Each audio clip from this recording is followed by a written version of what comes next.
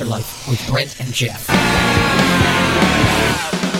Good evening and welcome to the final AltarLife episode. It's all over!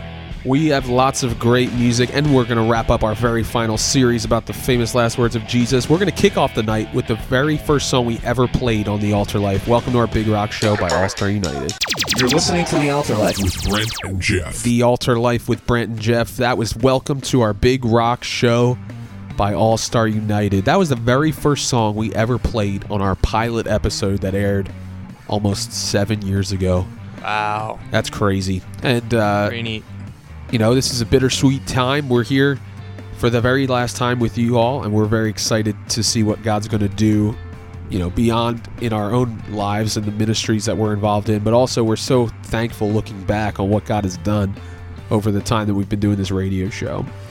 It's been really neat to see the faithfulness of the Lord, you know, and as, you know, we have week in and week out shared the Word of God with everyone and even with ourselves, just to see the fruit of the Word of God in our lives and hopefully in your life as well. And we're just here to say praise God and give glory to Him for everything He's done. And tonight, you know, we're going to be wrapping up a series that we started 7 weeks ago, called The Famous Last Words. And it's, you know, we're talking about the things that Jesus said in His last minutes or last hours on the cross. And so we're going to wrap that up tonight with the final thing He said before He died. And so I'll just read it through here. It says, "Now it was about the 6th hour. There was darkness over all the earth until the 9th hour. Then the sun was darkened, and the veil of the temple was torn in two.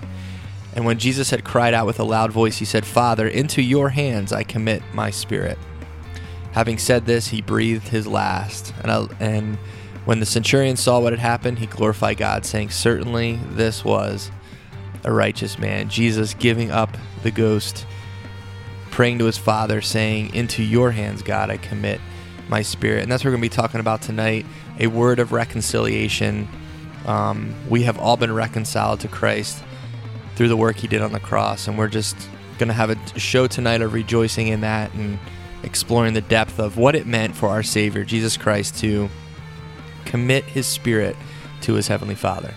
Yeah, I mean, during this dark time right here, God is pleased with Jesus, and as He's giving His Spirit over to Him, He's reconciling what had been separated during that darkness. So that was the episode we had talked about, a word of separation. This is the reunion, the reconciliation between God the Father, God the Son, and we get to receive all the benefits of that. All right, that was "Surrender Saved My Life" by This Beautiful Republic, and even more so, the surrender of Christ's Spirit into the hands of the Father saved our lives. And that's what we're talking about tonight, a word of reconciliation in the final episode of the AltarLife. We're so excited. We're going to also make our home. Right now we're in Luke 23, verses 44 to 47. But if you have your Bibles and you're sitting there hanging on every word that's being said, then you can also turn to 2 Corinthians chapter 3. We're going to look at 3, 4, and 5. We're going to be hitting verses from all those chapters, which is so rich and so deep of truth that really kind of fleshes out what happened on the cross when Jesus gave over His Spirit, when the veil of the temple was torn in two, putting an end to all religion in the sense of that dead orthodoxy. You know, the negative connotations that religion has. There is some good forms of religion, but relationship was restored, the reconciliation between God and man, and that's what we're focusing on tonight as Jesus gives over His Spirit to the Father, and the temple, the veil was torn. And the sun was darkened. Can you imagine this scene? Like, you know, the sun's shining, now it's not. It's gone. You know, it's dark. And it's, you know, that's all creepy in and of itself. And the veil's torn from top to bottom, and the Savior of the world dies. Can you imagine just what that was like? You know, we were talking about this scene and how the veil was torn, and the significance of that. You know, and as Jeff said, we're going to be in 2 Corinthians 3, 4, and 5 a little bit. And it's interesting what he says there about the veil. Paul says, you know, that, you know, as he's talking, you know, he's got boldness of speech, but unlike Moses, who put a veil over his face that the children of Israel could not look steadily at the end of what was passing away, their minds were blinded, for until this day the same veil remains unlifted. He says, in the reading of the Old Testament, because the veil is taken away in Christ. But even to this day, when Moses is read, a veil lies in their hearts. Nevertheless, this is a great verse. When one turns to the Lord, the veil is taken away, and now the Lord is the Spirit, and where the Spirit of the Lord is, there is liberty. At that time, the veil was torn away, and we have access to the throne. You think about the tabernacle, and there was a veil that the priest went into to go in the holiest of holies, where he communed with God in a cloud over the mercy seat. And the pictures of all that, and the temple veil, that separated everyone from God, God in His very being in the temple on the mercy seat, in a cloud, like that whole thing that they were so used to as Israelites, not knowing they weren't allowed to go there. That one time a year in the Day of Atonement, the priest would walk in and sacrifice for the people and for himself. And when you think about the scene of that, and now Jesus is fulfilling that requirement, the veil is being torn, and the Israelites have access. We have access into that place without a priest having to do it. As the show's called, a word of reconciliation, Jesus Christ Himself in this moment enabled, common folk like us, non-priests. We all now become priests ourselves, right? We all inherit that, and we are able to come to the throne of God and be reconciled to Him. And, praise the Lord of what happened there at the cross at that moment. The AltarLife. Music, truth, real, period. That was Only Through Romans 5, Exit East. Great song, just really takes Romans 5 and puts it to song. And we like when bands really don't shy away from what the scripture has to say, and how important how important it is to get that word out there in any way that we can. And we're glad that we've been able to do that over these last years. And as Brent was saying in the last segment, if you're just tuning in, we're talking about a word of reconciliation, specifically talking about the veil, and how in Christ's death, when He gave up the ghost, the veil was torn in two, it says, and there was reconciliation not only between Jesus and His Father, but for us, human beings, and the Father God. And Brent really hit on a really cool point, how we inherit the fact that we are now a priesthood. There's no need for a separate priesthood that is apart from the people, that has to represent the people, because it says that Christ was our perfect high priest. He offered Himself once and for all, so that there never needs to be a sacrifice again. And because of that, we can then enter boldly into the presence of God, which is crazy to think about. There's a verse in Hebrews chapter 6. There's not too many, whenever you see an idea or a type, this whole thing about the veil, it's cool to do a study on this stuff. But you'd have to do that in your own time, because we don't have that much time to do that. But, in verse, chapter 4 and 5, it talks about how Jesus is a high priest, and how, it's because of this, He who is required as for the people, so also for Himself, to offer sacrifice for sins. But Jesus basically describes how He's the perfect high priest, because He didn't also have sin that He had to atone for, because He was sinless. But it says in chapter 6, verse 19, this hope we have as an anchor of the soul, both sure and steadfast, and which enters the presence behind the veil, where the forerunner has entered for us, even Jesus, having become high priest forever, according to the order of Melchizedek. And then he continues on, and you can read all through Hebrews, is all about how it breaks down what was instituted in the Old Testament in the law, between the priesthood, the sacrifices, the temple, etc., and how Christ fulfills all those things. And that's a crazy thing to think about, how it says He's our forerunner. He goes in behind the veil on our behalf and tears that veil apart so that we can then follow in His footsteps. That's crazy. And we look at, after this transaction of the veil of the temple was torn in two, Jesus cried out with a loud voice. He says the last things, which is what we're going to zero in on as we continue. He says, Father, into your hands I commit my spirit. And there's just a simple biblical truth there, that's worth pointing out here, is that He's committing His spirit to the God, to His Father. And He's not committing His body. He's not committing, all the other parts of us, that we think about, that we are, right? But it's the spirit of His Spirit is what He's committing to the Father, because that's the part of us that, that moves into eternity when we die, that we leave our bodies, the tents, And we leave those behind, and we let them continue to be dust, right? They go back into the dirt and become nice fertilizer. And we move on, right, as our spirits leave. And if you doubt whether there's an eternity or whether there's something beyond this earth, this is proof right here that, our spirit moves on. And Brent was hitting on the spirit and the aspect that though Christ died on the cross, his spirit was entrusted to the Father. And that's an important thing. We had mentioned to turn to 2 Corinthians 3, 4, and 5. There's a verse that says that who also made us sufficient as ministers of the new covenant, not of the letter, but of the Spirit. For the letter kills, but the Spirit gives life. Jesus' Spirit was in the hands of God, and God then offers us the Spirit and to come and live inside of us. And that's how we are able to, it's really confusing when you start to think about it, when you look at it, but it says that we are in Christ, but that Christ is also in us. Jesus speaks of it specifically in John, where he says that my Father and I will come and make our home with you.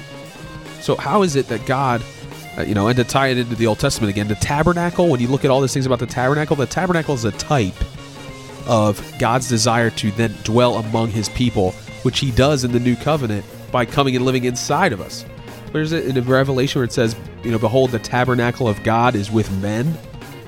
That's a huge thing to think about when you start to unwrap all that stuff. But it's important because he talks about it in 2 Corinthians 3, as Brent mentioned earlier. The veil is taken away when you turn to the Lord. Now the Lord is the Spirit, and where the Spirit of the Lord is, there is liberty.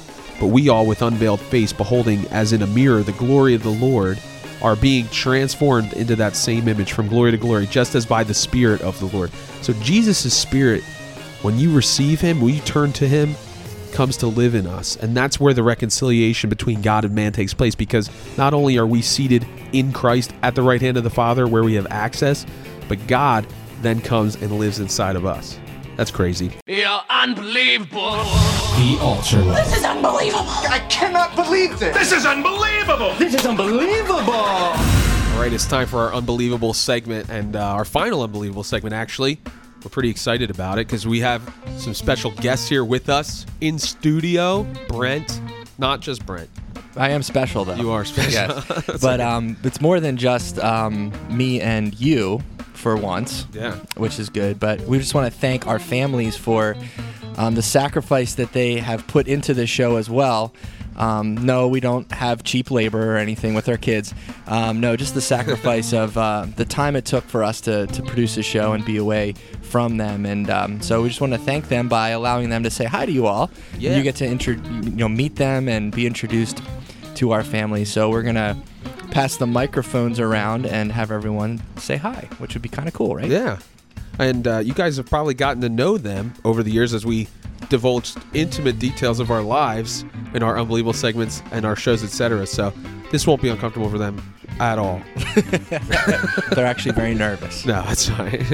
So how would we do the order here? Do we have a preference or anything? Well, I think maybe you should kind of introduce your family and then maybe... Okay, that sounds good. All right, you guys got to stop climbing all over me and the equipment. That would be helpful.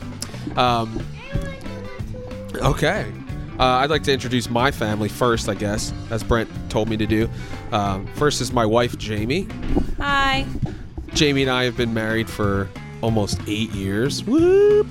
And when the show started, we didn't have any kids. So now we have 2 young boys that we'd like to introduce to you.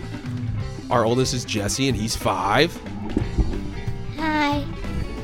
And our youngest is Leland, and he is almost 3. Hi. Good job, you guys. And now, without any further ado, I'd like to introduce you to the Brent household. Brent, take it away. And my wife, Tracy, we've been married for almost 8 years, and here's Tracy to say hi. Hey, everyone. And my oldest son, Micaiah, you can say hi. Hi. And my next oldest son, and he's 6, so my next oldest son is 4, Caleb. Hi. And then the youngest son, he's actually just turned 2, and he'll maybe say hi. Say hi. There you go. Now you know the Brent and Jeff clan. And just to continue back on the concept of the spirit and our spirits. Our spirits, the part of us that actually interacts with a heavenly God, if a God we can't see. Jesus, when he left, he gave us the Holy Spirit to be with us and to live inside of us, as Jeff was saying. And, the Spirit is the part of us that knows when something's wrong, is the part of us that needs Christ. It's the part of us that really is desperate for him. When you lay your head down at night and you know that there's something missing if you don't know Jesus, it's the Spirit. It's your spirit that's crying out for a connection with a heavenly God and the Holy Spirit. And that's why I love what it says in 1 Corinthians that I read a little bit earlier. Not 1 Corinthians, I'm sorry, 2 Corinthians. I'm actually in the wrong place. Or as they say, 2 Corinthians. I love listening to pastors from the UK because they call it 2 Kings and 2 Samuel. It's all proper. It's so better. It's much better. I'm going to start saying that. It's more epic. Yeah. But when it says, the Spirit, where the Spirit of the Lord is, there's liberty, and the Lord is Spirit, and that's why when we worship him, God says to worship me in spirit and in truth. It's not because it's got to be it's got to be you engaged. It's got to be the spiritual part of who you are engaged with the spiritualness. And when I read this and I think about that transaction happening, it was happening in a spiritual sense. The body was dying and the body died, but Jesus' spirit lived on, and into his Father's hands he committed his spirit. And we can't lose sight of the fact that it's more than just what we see here on earth, that there's something going on that we can't see, and it's real important to understand that. And this is really interesting where we're going with this. It's totally of the Lord, because this topic, which is why we kind of decided to do this series, because we can dismiss the things that Jesus said as just something that he was saying, but everything has such an important part, and it's almost like in his final words, Jesus was hitting all of the key elements of what it was that God had done, his plan of redemption from before the foundation of the world. We looked at forgiveness, salvation, connection, the fact that we are never forsaken because he was forsaken for us. We never have to thirst again. The completed work of his sacrifice, and now we're looking at the reconciliation that takes place, that which was broken in the garden. And we think back to Genesis, and we see that God said to Adam, "Don't eat of this tree, because in the day that you eat of it, you will surely die." So Adam and Eve eat of it, but they're still alive. What happened? It's the spiritual death that took place. They were clothed in light, and now they feel naked and ashamed, and they have to cover themselves. And that's the institution of man's religion, man's attempt to relink themselves back to God. Something had been broken. There was a veil there. They couldn't have that communion with God that they were so accustomed to. And when Jesus said, "Father, into your hands I commit my spirit," something took place where that spiritual disconnect that had taken place from the sin of man was being restored, and the veil was torn, and now we were able to gain access into that communion, something that we as Christians, I think, we don't realize. And Brent and I were talking about how the enemy kind of attacks the spirit in the church. We don't realize what has been regained and what access we have. We look at Adam and Eve, we're like, oh man, look at that, they got to walk with God in the cool of the day. What must that be like? When we have God's spirit living inside of us, we have the ability to have access to God anytime we want. And it's really interesting that how all of that ties together just in these final words of Jesus here. And in chapter 4 of 2 Corinthians, we'll get into that a little bit, but one part that I really like is that he says we're always carrying about in the body the dying of the Lord Jesus, that the life of Jesus also may be manifested in our body. So Jesus' body was put to death, but his spirit lives on in us. And he was soon to be, and we'll talk about this, we won't forget about this part, the resurrection of Jesus' body, which is something we're also going to experience. Something Jeff hit on with going back to the garden, and how they were separated and they had to feel like they were need to clothe themselves. Something was off. In 2 Corinthians 5, he says, "For we know that if our earthly house, this tent, is destroyed, we have a building from God, a house not made with hands, eternal in the heavens, for in this we groan, earnestly desiring to be clothed with our habitation, which is from heaven." We're wearing clothes today, thank God, for some of us. for all of us, actually. But we actually are desiring and desire and a clothing that's from the habitation from which is in heaven, a spiritual clothing, the robes of righteousness that we'll inherit when we walk into the kingdom. And if indeed having been clothed, we should not be found naked, for we are in this tent groan, being burned, and not because we want to be unclothed, but further clothed, that mortality may be swallowed up by life. Now he who has prepared us for this very thing is God, who also has given us the Spirit as a guarantee. He's given us the Spirit to say, look, I'm leaving, but I'm giving you the Spirit of God, that while you're here, you can interact with me, and I've guaranteed that when we walk into eternity, I'm going to give you the clothing of righteousness as you walk in, and I will again allow you to be completely clothed in all of who I am, that you don't need fake imposters of, Gap or Polo or any of these other high-price clothes. We're going to have, the best clothes you can have in righteousness in heaven. So, and we look at how Jesus died and was reconciled back to his Father. His Spirit was over into his hands. I wanted to talk about a little bit in 2 Corinthians 4 here, where it says that we carry about the dying of the Lord Jesus Christ in our earthly bodies. That's something that we hold on to, when we're hard pressed, when we're persecuted, we're not forsaken. There's that guarantee that Brandon's spoken of, the Spirit that's been given to us, knowing that whatever happens to our physical frame, it's for the glory of God. And he says in verse 11, for we who live are always delivered to death for Jesus' sake, that the life of Jesus also may be manifested in our mortal flesh.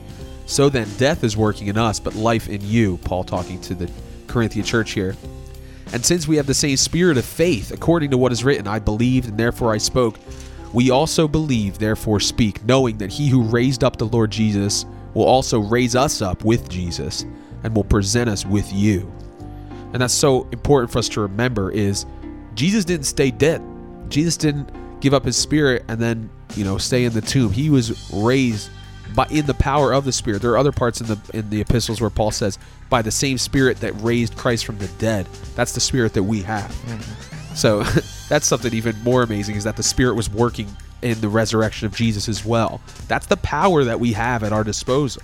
I think that in and of itself is something to behold. Yeah, and the question for us tonight is, do you believe it? Do you believe that the power, that same power, because you're a believer, do you believe that same power is working on your behalf? Do you believe that your spirit has been revived and is connected with the Spirit of God? The Bible says we don't refer to we knew Christ once in the flesh, but he's not anymore. He's the Spirit. We know him through the Spirit of God. And, do you know him that way? You can go to church and your body can get drug out of bed and go to a building and worship God and sing songs and leave, and your spirit's not at all engaged. Your spirit's not, you left your spirit at home. Your spirit's actually at home playing video games on your cell phone or whatever it is. That is your spirit engaged, and because a true believer knows that they're saved because of the transaction that's gone on inside of themselves, inside of the Spirit, as our spirit connects with the Holy Spirit. And do you believe that tonight? So often I don't. So often I live a life powerless because I don't ask. I don't come to the Lord and ask for a refilling or a refreshing of the Spirit of God. I just kind of go on and try to do it with my flesh, and man, how much would our lives change if we tapped into the power of God? This power that's raised Jesus Christ from the dead, the same Spirit that went to the Father as Christ died on our behalf. That was Red Letters by DC Talk, a great song. We just want to remind you of the importance of spending time in God's Word, because that's in the Word is where we have life, and that the Spirit of God that's given to us awakens these words so that we can understand and comprehend them. That's what this show's been about. That's what Living the Altar Life has been about for these last 7 years. And we'd be remiss if we didn't hammer that home in our very final segment. And we want to wrap up the Word of Reconciliation episode, the Altar Life, by stressing the importance of getting to know God's Word, because it's in His Spirit that God has given us as a guarantee that we are His, that He opens up the Word of God to us. And it's the Father, the Son, the Word of God, and the Spirit working together to reconcile us back to God. And I just think, and my prayer is, for everyone listening, is that you understand the work that Jesus did on the cross, and the fact that there isn't anything that you can do to add to it except for believing in Jesus Christ and allowing the Holy Spirit to come and live inside of your heart. And Jeff, I'll just read this to kind of set the context, but the end of 2 Corinthians 5, he says, "Now then, we are ambassadors for Christ."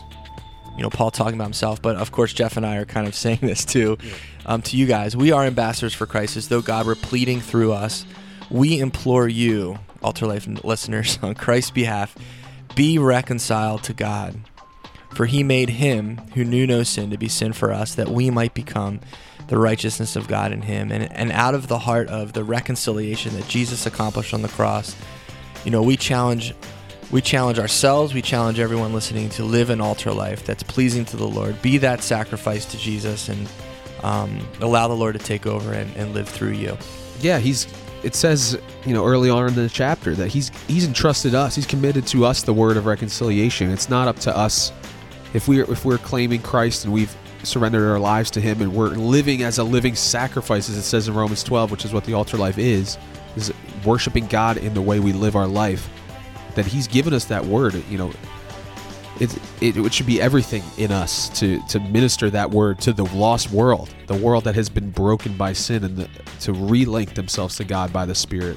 And man, it's been great to go through the word, week in, week out with our fans, with you, Brent, and I'm just really excited to see what God is going to do and the fruit that he's brought, because his word does not return void, as the Bible says. Yeah, he's definitely faithful all the time, and even when we're not, he's faithful. And my prayer is that everyone has been blessed through this. I know I have, just even Jeff, just sitting with you and going through the word together, as you said. And so with that, I guess we'll wrap up. Yep. So until he returns or calls us home, be cool cats, live for Christ. I beseech you, therefore, brethren, by the mercies of God, that you present your bodies a living sacrifice, holy, acceptable unto God, which is your reasonable service. Be not conformed to this world, but be ye transformed by the renewing of your mind, that you may prove what is that good and acceptable and perfect will of God.